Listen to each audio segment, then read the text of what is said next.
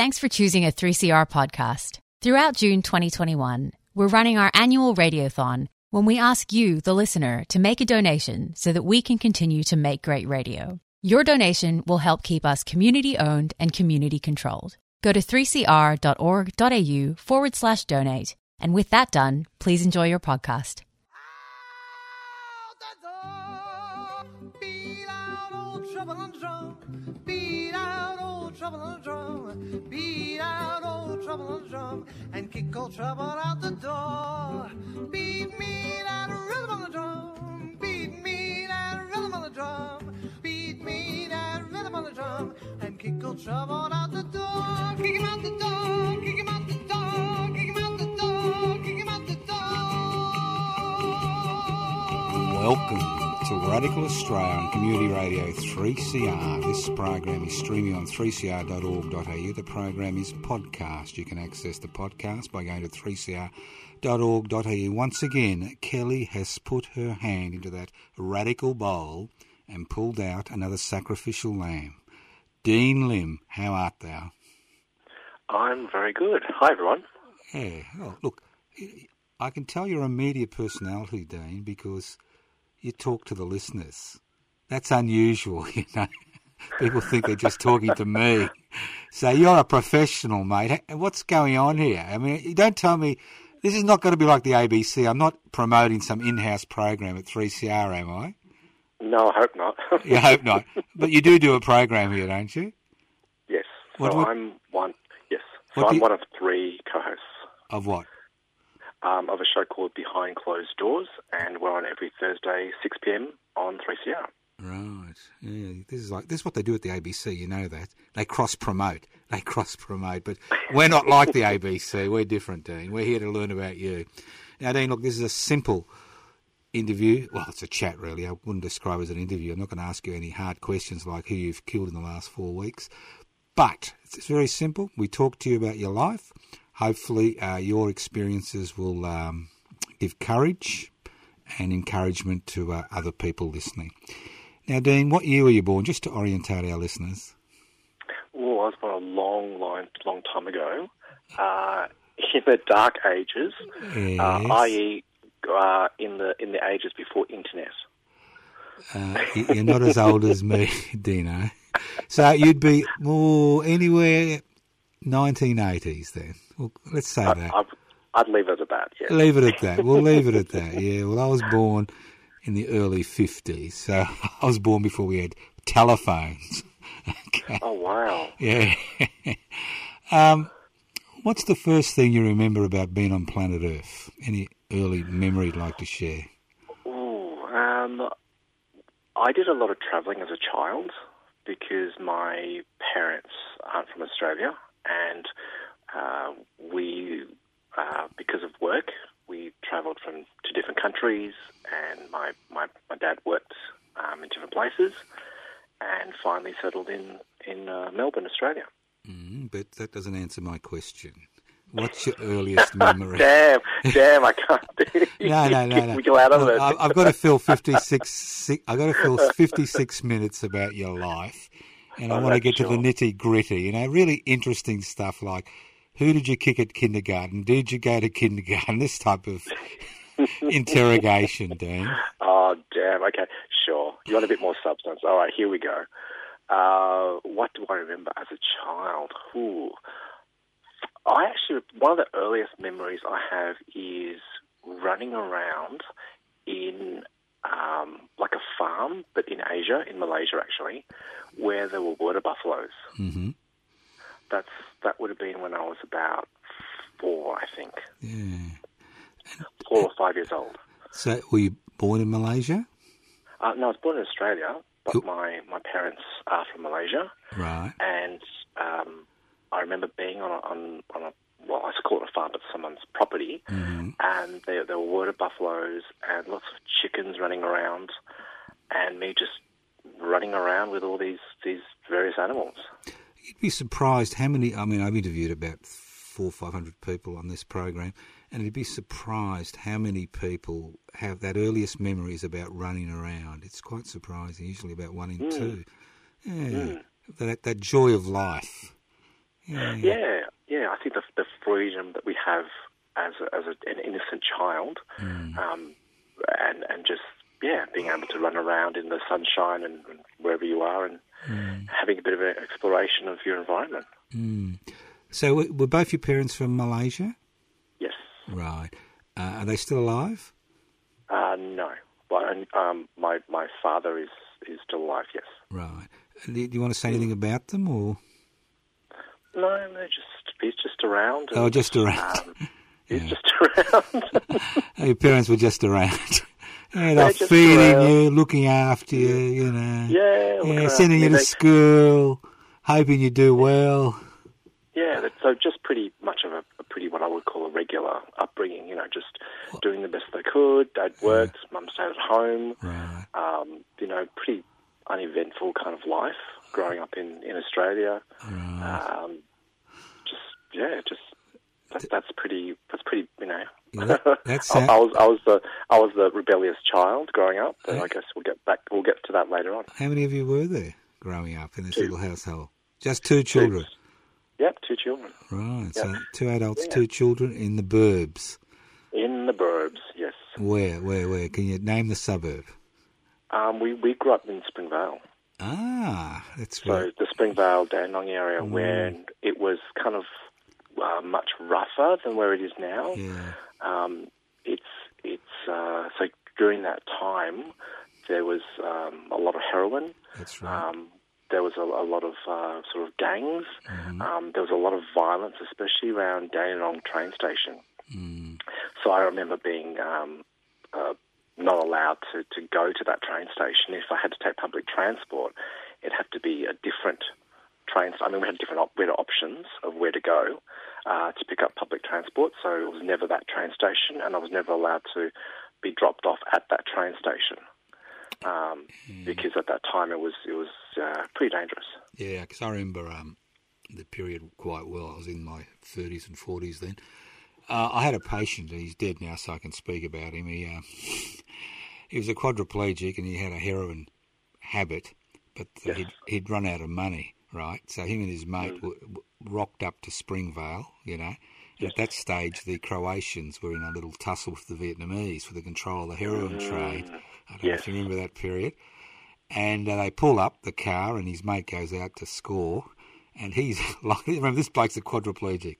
He's lying in the back seat under a sheet. He puts himself up on his elbow. He's got this huge gun in his hand and he points it. And you're quite right. That's the period it was. People had guns. There was a lot of guns around. And there was a lot of violence. And people don't understand how violent Springvale was at that period and how the drug trade was really, really nasty business. Yeah. Did you have any... I remember pockets of Melbourne being like that. Like, you know, St Kilda was also like that. And that was an area that I really enjoyed hanging out because it had some really cool cafes and it was kind of bohemian at that time. I mean, we're talking about, you know, 80s, 90s period. And it's very different to what it is now, which is, you know, very upmarket and much more gentrified. But walking along the streets of St Kilda was just very, very different. That's right. And there's always a risk. I remember when you would have been pretty young when the police shootings were going on, when they had this policy of shooting people. And I remember there were a number of high-profile murders of individuals in St Kilda. Yeah, at that time, it was. I think people they talk about violence. They talked about, you know, African gang violence and all that shit. But compared to the 70s and 80s, it was a different story, and it was even different in the 60s and 70s in Port Melbourne. You know, exactly, really different, and the whole vibe, the whole energy of the place was very different. And people don't understand that. You know, Fitzroy, Brunswick Street, Footscray, Richmond, North Richmond, all these areas that are much more gentrified. You know, lots of bigger apartment buildings and developments, and you know, especially in North Richmond with the massive IKEA complex. I mean, it's very different to 10, 15, 20 years ago. That's right. Now, I assume you went to school somewhere, Dean. Yes. So where did you go to primary school? Well, I went to a couple of different primary schools around Melbourne. What, was that because you were rebellious or something? What's going on here? No. We moved around a lot because of work, my dad's work, and also trying to find a place to live that was affordable, that they thought was close to schools and transport, and so we had different places, but that was okay. I mean, I had an education. An itinerant lifestyle. Did you? I find that when kids move a lot, it's hard making friendships. Did you have any trouble making friends in primary school? Yes and no. I guess for me and my personality type, I kind of just have one or two close friends, and then everyone else sort of just comes along for the ride, I guess. Right. So the best way to describe it was in the main primary school I had, which was near Springvale, I had one or two close friends, and then we also had a larger group of friends as part of the cohorts that we'd all hang out with at primary school. Right. And did you find in primary school that you were good at anything? Did you excel at anything? Mainly reading. Reading, right. Yeah, I found that because I was encouraged to read, and growing up in Australia we were always told to speak English, read English, do really well as an Australian, and so that's what I kind of grew up as, and so I loved books and losing myself in fiction. And what did you speak at home?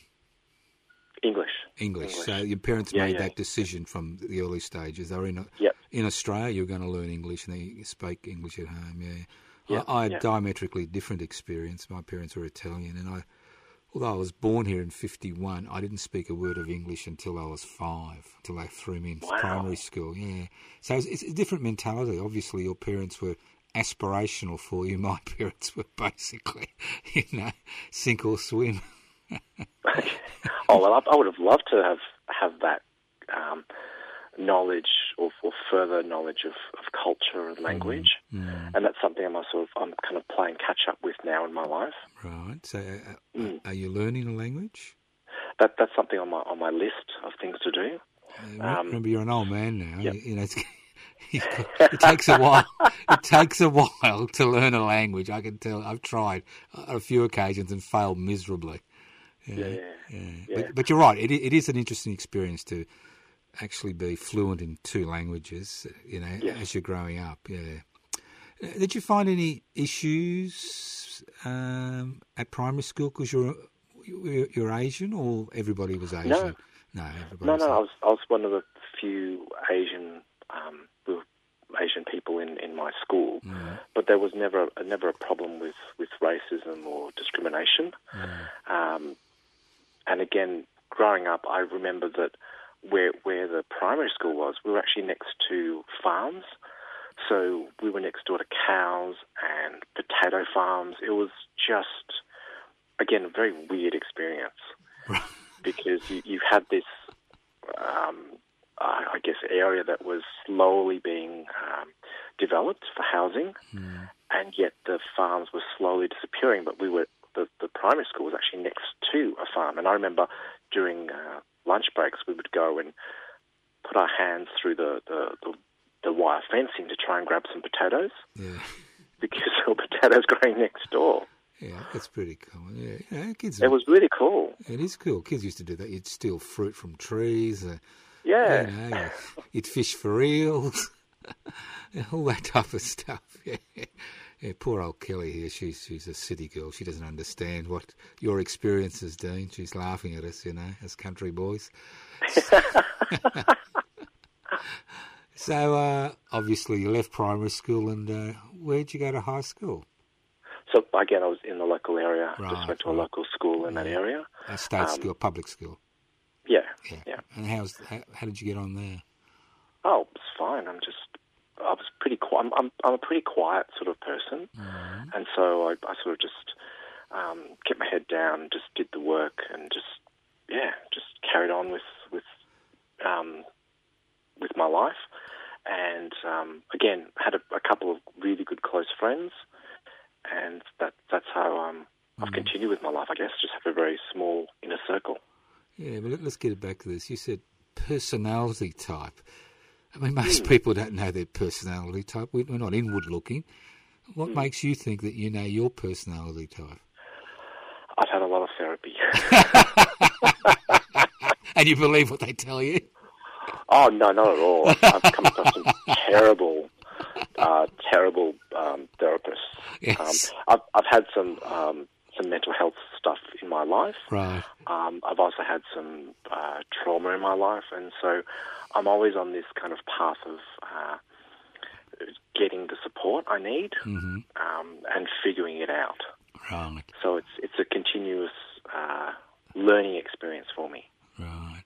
So at high school, did you continue in the English vein, the humanities vein, or did you move into science?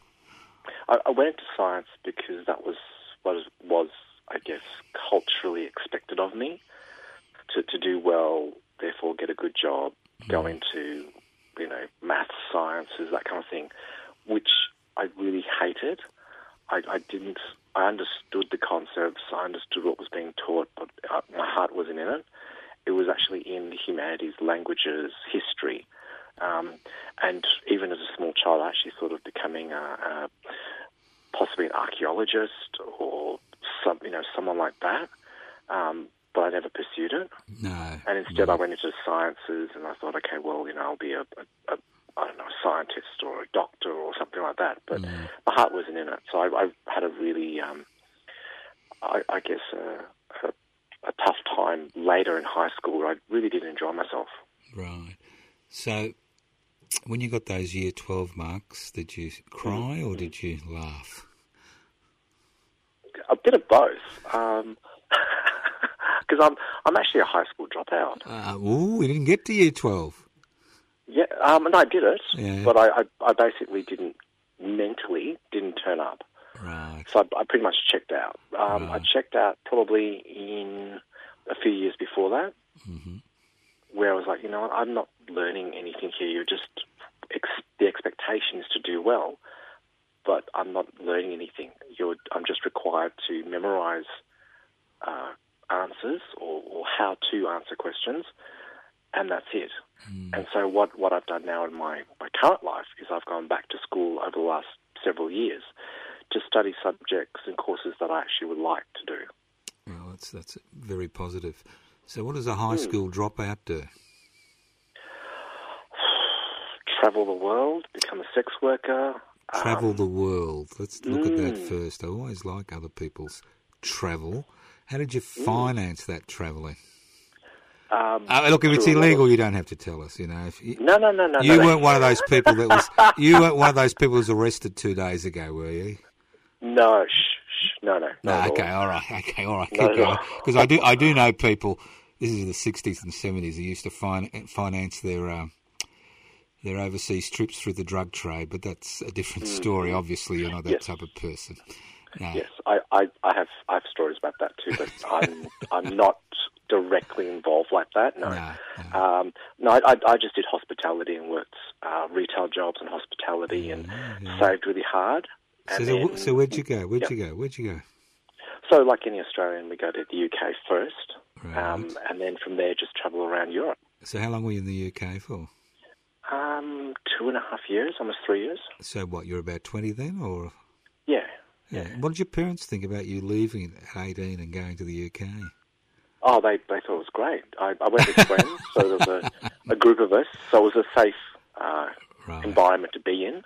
I wasn't by myself. I was with friends, and so we rented an apartment together and lived life. Right. So hospitality. Were you in the bar scene? Were you? Yeah. Working at bars, hotels, cafes. Simple jobs that backpackers could get. How were you treated? Easy. I loved it. It was all right. Loved it. Yeah. Yeah. I've been really lucky in my life, and I think it's pure luck. in that I guess the way that I present myself and the way I speak and sound, people think I'm really, really rich. So when I was, it's, and this is like the furthest from the case. Like my bank balance is in the minus. Yeah. Welcome to the club. Welcome to the club. Yeah. I've got 30 years on you, and my bank balance is still in the minus. But that's the most hilarious thing. So when I was travelling, people would think that I'm some sort of rich Japanese tourist or whoever, and I get treated really well, even though I look like a bum. You know, I just basic jeans and a t-shirt. It wasn't anything flashy, and I continue to do that in my life. Is that I don't wear flashy clothing. I don't have flashy clothing. It's just basic stuff. But no, you just look flash. You just look flash. You got that look. You know, you got that. You got that tailored look. Now, just an aside. When you talked about being identified as Japanese and being looked after, it reminds me of the apartheid system in South Africa. Yes. Because the Japanese had money, so the apartheid authorities classified them as honorary whites, so they could actually visit and spend money. That's right. Wow. Honorary whites they were. My God. And that was their title. You know, you got your coloureds, your mixed coloureds, you know, your blacks, your whites, and then you had your honorary whites. Yeah. Wow. So you should have gone to South Africa. All right. Okay. All right. So you get bored with England. Did you see the Queen? No, I actually saw Princess Diana. Did you? Tell us about that. So my friends and I were, I don't know where we were one day. We're just, at night, we're just hanging out somewhere. And we saw all this police on motorcycles. So a police motorcycle guard of honour, I guess. And they were driving really fast, and all the lights were on. And we thought, okay, what's going on here? Someone of importance is coming through. And then in a limousine, I can't remember what car it was Princess Diana, and she was looking out to the crowd. And because it was at night and there were lots of like lights in where we were standing, you could see into the car, and it was Princess Diana, and she looked incredible. She had it. Like you know when you see some people and they just seem like a movie star or have some special quality. Yeah, just like you. You know, everybody thinks you're Japanese and they treat you well. You got it. You got it. You know, you don't have to dress up. You got it. I've got the honorary white passport. Okay. Did she have any jewellery on, or she just looked it?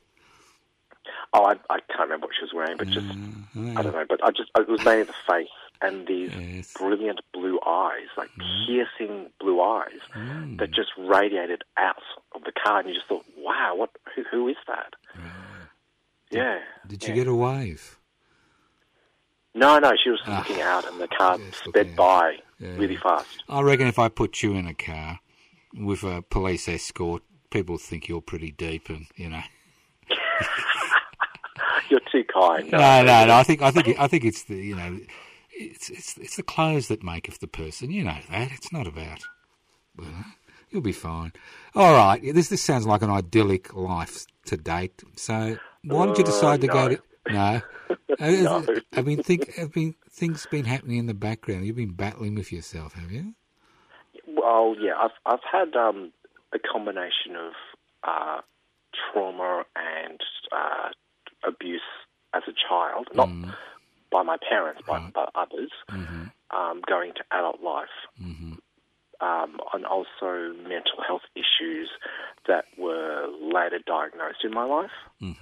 So trying to figure out, what's going on in my life. Why do I behave in a certain way?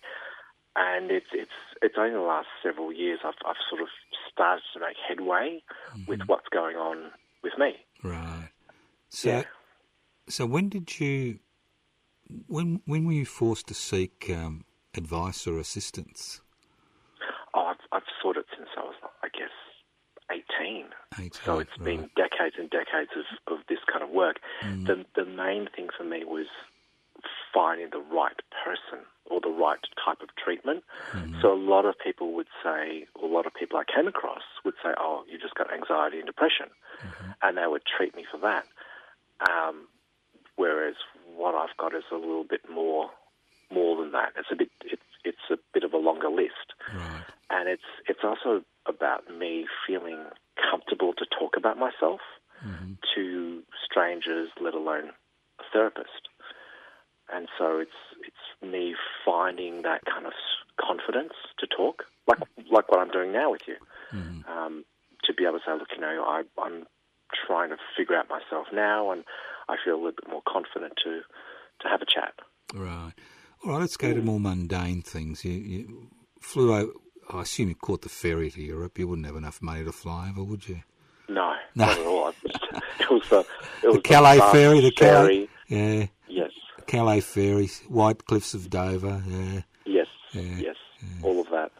Across to France. Yes. So, a bit of France, Germany, Spain, Belgium.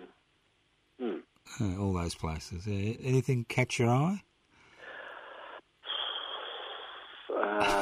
You've been to the... I guess just how intense things are. So what I mean by that is you have the historical aspect of visiting countries, towns, places of historical significance and beauty and art. But then, again, when you look deeper into a culture, you can explore it on a much deeper level. So, for example, you can explore it through the eyes of someone who enjoys the club scene or the bar scene or the music scene, which is what I did. And it was like, wow, this is amazing. So, So is this the first time you went into the bar music scene, is it? No. This is more into the European scene.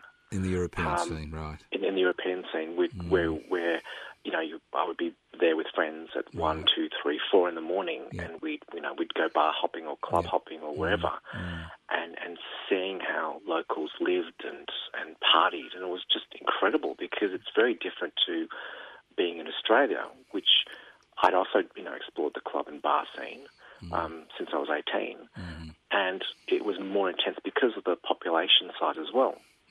You're in countries where there is a bigger population, and so it's more intense. Right. Did you go to Berlin to experience that scene? Yes, love Berlin. Yeah, everybody I've spoken to seems to have. And Berlin. I particularly loved East Berlin. I just loved all the sort of just how we went to parts that weren't as developed as Berlin, the main part of Berlin is. And so that was great to see all of this. Incredible. Right. So what made you come back to Australia? And don't tell me lack of money. No, just the visa ended. The visa ended? Oh, I can't believe it. I couldn't stay longer than, wherever I was. And I thought, it's time to come back home. Let's see what Australia has to offer. And that became another part of my life story. So you came home. Did you go back home, or were you living independently by then when you came back? Came back for a short time and then went off to Sydney. Right. So this is Sydney in the late 90s and 2000s. Right. So that would have been buzzing. So much fun. Yeah. Well, good. Yeah. Why was it so much fun? I guess it's the time period.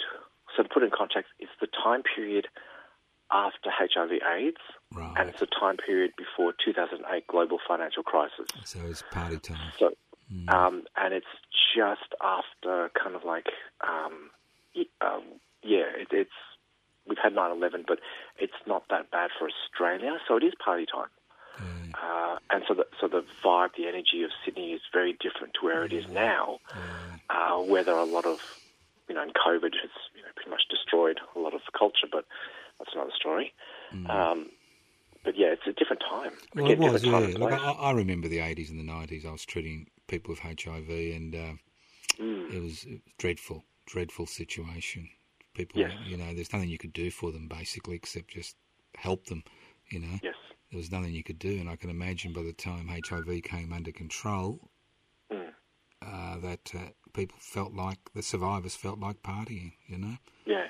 And again, I grew up in a period where you would see a lot of, especially in the queer media, in the newspapers, you would see a lot of, unfortunately, death notices or memorials being taken place for people. And I knew quite a few people who have now passed. Yes. And so coming out of that period into, the late 90s, 2000s, where I was like, okay, there's a bit of a breath of fresh air. We're slowly getting something under control, and it's no longer a death sentence. It's a treatable condition. It's a chronic condition, but it's treatable. We will be okay. And so that was interesting being in Sydney at that time, and then coming back to Melbourne. So how long were you in Sydney for? Oh, just a couple of years. Just a couple of years. And why did you come back? I thought of studying, so I had an opportunity to come back to Melbourne and being with family and focusing on studying. Mm-hmm. And I thought, okay, let's look at some courses. What would I be interested in? Right. Now, look, you've been a professional, Dean, a professional broadcaster. Now, I've got to do something which I don't like doing. It's to tell people what they're listening to. I'm sure you do it on your program. This is Radical Australia on Community Radio 3CR 855 on your AM dial. I'm chatting with Dean Lim, and the program will be podcast. You'll be able to access the podcast the next 24 hours by going to 3cr.org.au. Did you like that station announcement there, Dean? That was pretty smooth. Smooth, yeah. I'm always told by Kelly to do it halfway during the program. Have you got a producer who gives you a tough time on your program? We actually work as a team. And we a team? That's disgusting. A team. You work as a team. You work cooperatively. I know. Can you believe it? Via consensus. I can't believe this. This is extraordinary. You're the type of program we should have on 3CR. Oh, you are on 3CR. All right. You came back to Melbourne. What did you decide to study? Oh, it was just creative arts, so writing to start off with. Right. Because what I was doing in Sydney as well was I did a bit of sort of just looked at the arts. I thought, maybe that could be interesting. Maybe write something or perform something. What would be my interest? So that kind of piqued my interest, and then from there I was like, okay, well, come back to Melbourne, look at my opportunities for studying something. And how are you earning a living at this particular point in time? So it was a combination of hospitality and also sex work as well. Right. So when did you drift into sex work? I was introduced to it by a partner at the time at the age of 18. Did you think that was unusual? Not really. No. No, No. I was pretty much a rebellious child, so I started going out to clubs and bars when I was 17. Right. So I was pretty much at the front door where I could literally just, good. Right. Okay. And can you make a buck out of it? I certainly have. You have. But your bank balance is still negative. You must have a very expensive lifestyle there, Dean. Yeah. It's what's it called? Living on a beer budget. Champagne lifestyle on a beer budget. Beer budget. That's what you're doing. Okay. I mean, you're not one of these blokes with all the jewellery on your fingers, are you? No. I don't do that. You don't do that. I think no. I think what I've done is I've always balanced it out with study and work, and so I think with anything, any kind of job that you have, it's just about being consistent. And so for me, I'm transitioning into other work. Yep. And that's why I've always studied in my life, to look at other industries, other opportunities. Because even though I've had an amazing life, especially being a sex worker, my experiences have generally been really, really positive. Terrific clients. I haven't had any major issues with, violence or being scammed by people. I feel that I would like to transition to other work. also other interests, Right. and make them other careers and opportunities I can follow. So what are you interested in pursuing? Well, for me, one of the interests is mental health. So currently, I'm doing volunteer outreach work to other male-to-male sex workers in my community, and so I support other people. When we didn't have lockdown, I would meet with people, do outreach work, check in on fellow workers, that kind of thing. So more of a support role. Right. And that's something I'm interested in doing. Right. Do you get satisfaction out of doing it? Obviously, Yes. you must. Yeah. Yeah, absolutely. And you think your experience is what helps the other person, or? Yes, definitely. And also just listening, having the capacity to just listen to other people and let them share their experiences and what they're going through. Well, it's interesting you say that, because that's what most people say. It's about listening. It's not about having solutions, but it's about listening to somebody. There's nothing worse than somebody saying, "Oh, yes, I know the problem. You've got to do this, this and this." I assume this is what happened for a lot of your therapy over the years, was it? Yeah, it's about just what I've observed is the best therapists that I've come across actually let me speak and share my experiences, and then we can sort of mutually figure things out. And that's kind of the space you need when you're doing outreach work, is to just let people figure things out as well. Yeah. Yeah. So it's not about fixing anything. Right, yeah, because sometimes there's no solutions, are there?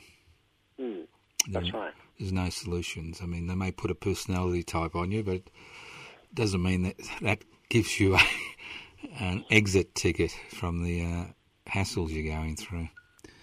Yeah, so what do you think about the sex work scene in Melbourne? Do you think it's dying, or do you think it's growing? Do you think COVID-19's had an impact on it?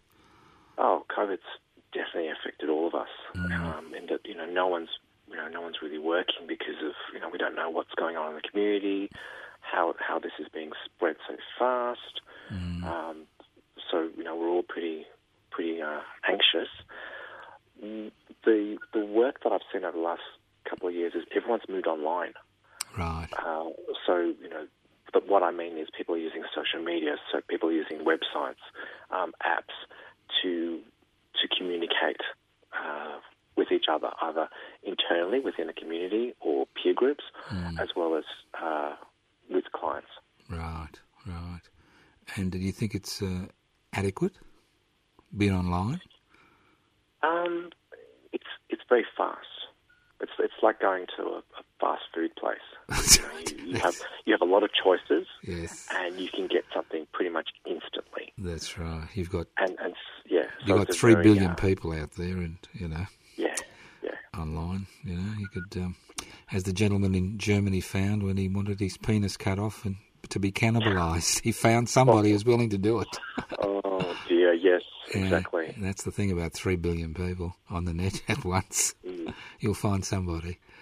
I find it interesting that I've done a number of sex workers, but I find it interesting that you say that you've never had issues with violence. I think, is it because you think it's because of your personality, or because you're careful, or? It's a combination again of pure luck. Right. Also, I am careful. I guess also it's what I present as, and so I'm not. I guess it's just pure luck, and I'm not someone when you meet me face to face. I'm not a small person, but I'm not a big person either. Right. So I guess that people think I can sort of take care of myself, and they wouldn't want to mess with me. Right. So you haven't got a mohawk and tats running across your neck. I used to. You used to. Good plastic surgery. Yeah. Yes. Yeah. I think it's also just having the ability to screen people too. I've always had particular policies in place where you ask questions, and the way you advertise as well, and where you advertise. Again, it's a combination of a lot of things. And anecdotally, what I feel is that unfortunately violence there's a higher percentage of violence perpetrated, unfortunately, in the female community and also the female trans community, unfortunately. And again, statistically, men are the perpetrators of violence towards others, and so it's just been really awful. So hopefully, when we get decrim laws passed all over Australia, not just Victoria, that'll hopefully turn the tide, as well as the understanding of family violence and violence in general perpetrated against women. There's a greater understanding, there's greater awareness, better public campaigns, public awareness campaigns. So I think from a generation point of view, we're going in the right direction. It's just slowly we're getting there. Do you find in the female sex work that there are large players who dominate the industry, or is there room for independent workers? Oh, there's always room for everyone in any industry. As you were saying before, there's 3 billion people, and there's someone and something for everyone. Right, but I'm just saying in Melbourne itself, are there dominant players or? Oh yeah, of course. There are. That's in anywhere, but yes, there are in any. Whether you're male, female, however you identify, there will be some dominant players. In saying that, the customers love to look around. Right. Like with anything, you're looking for a new pair of shoes, or you're looking for to get a coffee or a cup of tea. Right. People shop around. They shop around, yeah. And if you find these new apps have kind of curdled business a bit, or no, not at all. Not at all. Not at all. And what I found, and this is the funny thing throughout my life over the decades, is that we all have the same clients. It is hilarious. So I've worked internationally. Yes. So I've worked in London as a sex worker. I've worked in London. Yeah. I've worked in New York. Yeah. I've worked around Australia. So I've worked in Melbourne, Canberra, and Sydney. Right. And in my time in those different places, I was able to sort of be in contact with other workers. Yes. Especially, male to male, what I call male to male workers. Yes. And we were able to compare notes. And pretty much 10 times out of 10, we had the same clients. Really? So yeah. So it's a circulating group of men. Yes. Yeah. So again, That's what I mean interesting. by if we were similar looking, Yes. in that I present as athletic build. Yes. That's my body shape or type. If I talk to other male-to-male workers who had athletic builds, we would actually have the same client. Same client. And do you work anywhere in the world? Yeah, it was hilarious. It is hilarious. Yeah. Do you work on your athletic build? Yes and no. Well, look, I haven't got an athletic build, and I find it interesting that you've got an athletic build, and you're in that industry where looks do matter. Yes. Yes. So, you yeah. do gym workouts, or? Yes. Yeah. So I've always gone to the gym. I've always looked after myself in terms of what I eat. Right. But that's just always been like a health conscious kind of behaviour. I have gone through periods of being, much more sort of too body conscious. But now, as I've gotten older, I'm like, okay, well, just do it because I want to be healthy, Right. not because of vanity. Because it's easy to get trapped in that. Right. But in saying that, I see it, what I do as being part an actor, part therapist, Yes. because and customer service person, in that you have to present a certain way, you have to be professional, but you also have to be open to what the other person's going through. So a lot of the sessions, I call them sessions, with clients, ends up being a form of therapy for them, whether they're exploring their sexuality or they just want to be with someone who makes them feel comfortable and relaxed. it's kind of a form of therapy in a way. Does sex work have impact on your own relationships? It has in the past, quite negatively, in that there's been a lot of what I call stigma about being a sex worker. So there were some studies done in gay male populations looking at attitudes towards sex and sex work. And there was a study done, I can't remember when, but in the last several years, that actually showed that about between 20 and 25% of the gay male population has done sex work, even if it was just a once-off situation.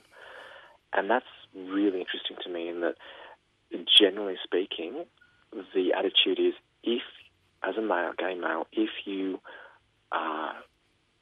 provide sex work, you're considered dirty, you're considered too sexually promiscuous, you're not a very good person. Whereas if you give it away for free on the gay dating apps, you're seen as this sexual rebel. You're cool. You're amazing. You're like a porn god. Yeah. And there's that really weird, negative bias towards sex work and being paid for sex. So you find that inhibits long-term relationships, do you? It has inhibited relationships, yeah. And I've had some really negative experiences with people who found out that I've done sex work, and their attitudes have been unbelievably ridiculous. What I think is ridiculous, because they're not sex positive, and yet they are the ones who are on the gay dating apps. They are the ones who are hooking up with strangers for free without even knowing the person's name, and yet when I do it as a business for money, I'm seen as a bad person. So you're talking about decriminalisation before. How far have we got down that road? Well, on our show, we actually interviewed the MP Fiona Patten, who led a sex work law review last year. She put in her findings to the government this year, and everything's been delayed, obviously, because of COVID. We're still waiting for her findings to be tabled in the Victorian Parliament to be made into law. So we're still waiting to see what happens. We think the outcome will be very favourable towards decrim and changing the laws that we have in Victoria. It's not the be-all and end-all, because there's still a lot of work to do in terms of changing a whole heap of laws, but it's a start. So what are you expecting to be in the recommendations? Obviously, what would you expect? I'm not asking you to tell me what's in the recommendations. They haven't been tabled yet, but what have you asked for? The main thing, the general consensus is we need to change some of the laws in Victoria. So at the moment we have what's called a legalised framework, which means if you want to be a legal sex worker, you need to be on a registry. To be a legal sex worker means that you can only work outside of your home. You cannot work from home, and you can only work at a client's home or a hotel that they've booked in their name. Right. The other way you could do it is you could apply to work as a brothel, which is 2 or more people working together, or even one person. But you need to be in an area that is pretty much an industrialised zone in the middle of nowhere. Yeah. So there's all these kind of weird laws that make it really prohibitive. So that's a few things we'd like to see changed, and there's definite hope that Fiona Patten will do that, because she's a former sex worker herself. She has been in consultation with a whole heap of people in the community, myself included, and so she is open to making the laws more favourable, to make it more of an even playing field where people can say, look, I am a sex worker, I treat this as a business, so let me operate as a business. So what's the advantage of being a legal sex worker in 2021? Is there an advantage? Yes, because the other thing that we're looking at as well is banking discrimination. So there are, again, anecdotally, of what I've heard of people tell me from their experiences, is that banks have discriminated against them when they found out that they are a sex worker. Right. So people have had their bank accounts closed. They have had issues where they can't have any sort of due process of dispute resolution when a client has paid them electronically and then had the funds refunded back to them. Right, so there is an advantage. Now, getting back to your mental health issues, I don't want to make this a therapy session, but what did you find most useful? I mean, there's many, as you know, there's many ways of dealing with issues. What did you find most useful for you? Having a structure and being able to say to the therapist, I have a few issues I would like to address in my life, a few challenges. Here are some of them. Can we work out a structure, a framework of how to have a look at that? And so having some sort of plan so that each session that I would have has a structure, has a plan, has an outcome, where it is beneficial to me versus just a talking session. Right. And how about medication? I assume you went through that phase when you were medicated. What did you think of that phase? Hit and miss. Right. Again, it's like finding a good therapist. It's finding the right medications that work for what I have, and I'm still on that path. Right. Because I've gone through a lot of different medications, and the majority don't work, and I don't know why. So that's something I'm still trying to investigate. Well, I think a lot of people, some people, there's a small cohort that's resistant, and I think it's to do with serotonin release and serotonin uptake. Yes, it's not about you as an individual. It's about it's about physiology. So, what language are you going to learn? I'm interested. What language you said to me you're going to learn a language? I actually want to learn Chinese. Chinese. That's hard. Which one? Thanks for the encouragement. No, which one? Mandarin, Cantonese, what? Mandarin. Real Chinese. Well, not real Chinese. It's Mandarin. Look, I know. Look, I'd like to be your friend. You know why, Dean? Why? If I believe Mr. Morrison, and I believe everything he tells me, that when the Chinese invade, you'll be made the Quisling of Melbourne, and I need to be your friend. All right? Oh my goodness. So that's someone who needs a lot of therapy, and I don't know if anyone can help him at all. Well, he goes to church and he sings and he speaks in tongues, but he's got a dearth of humanity. But it'll work out. God will visit him one day, put him in the right way. No, it's not soon enough. Well, maybe she's deserted him. Who knows? Now, getting back, when did you first hear about 3CR? Oh, okay. So I've been listening to 3CR since I was a kid. You've been radicalised.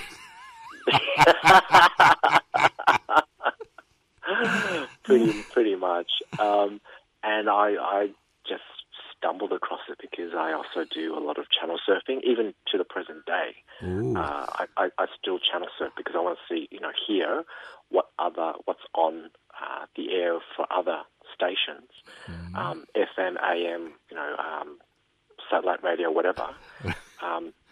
And as a child, I would on my little radio listen to all the different stations and whether it's music or talkback or whatever. And I stumbled upon 3CR and listening to the different shows and what people were talking about. So we're responsible for your corruption as a human being. We're responsible. Look, I've been here for 44 years, and I'm pleased that maybe I had a small part in your radicalisation. Who knows? So when did you actually set foot into 3CR? 3CR set foot. It was about 2 and a bit years ago, actually. So what dragged you through the front door? So I always knew about 3CR and I always walked past. So the funny thing is, I would go clubbing in the area, in the Fitzroy, Collingwood area, and I'd always walk past on my way to get a certain food from a very well-known takeaway company in the area at 3, 4 across the road. Yeah, the one we protested against a few years ago when they called the police. Yeah, I know the one you're talking about. Yeah, that particular one at 3 or 4 in the morning or whatever. Yeah, it's open. Yeah, and they offer cheap coffee. Yeah.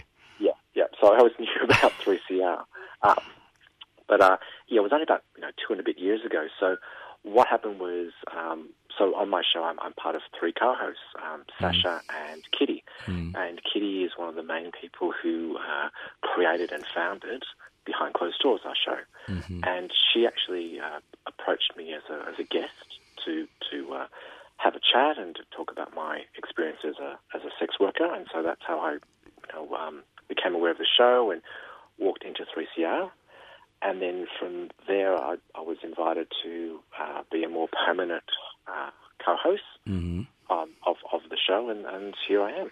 Right. Look, are you a lazy host like I am? Does no research, or are you one of these fastidious, presenters that has got it all on pat and has done the research? Oh, I'm again, it's a bit of luck, and I think luck has played a big part in my life. And I'm grateful for all of this. And things happen that have fallen into my lap, so to speak. So with this show, we're very lucky in that there's a lot of people supporting us and helping us. Helping with research, helping with finding guests. And what I do, or playing to my strengths, is I really enjoy editing. And what? Are you mad? Yeah. You mad? We don't edit here on Radical Australia. I do 3 programs. I don't edit. What do you edit for? I know, because I'm a sucker for punishment. Well, you are. You're an editor. Yeah. That's disgusting. Yeah. And I mean, look, Dean, I had a great deal of respect for you, but I don't know now. You're an editor. Oh, God. and I think it's a little bit being OCD as well. Yeah. And now realising that, you know what, that's why people do live shows. So we did a lot of, we have done a lot of pre-recorded shows. Yep. And so I enjoy putting it all together, but it is extremely stressful. It is.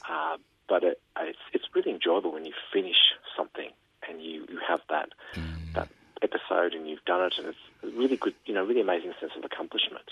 But again, I couldn't have done it by myself. It's again a team effort of people contributing and putting their interviews and their contribution. Dean, you don't need to be nice to your co-hosts. You know that. This is 3CR. Yes, I. No. Look, Dean, I keep telling people there are 2 types of people at 3CR: show ponies and draft horses. Now, you're a show pony, Dean. No, okay, no, you don't need to edit. No. You don't need to edit. All right.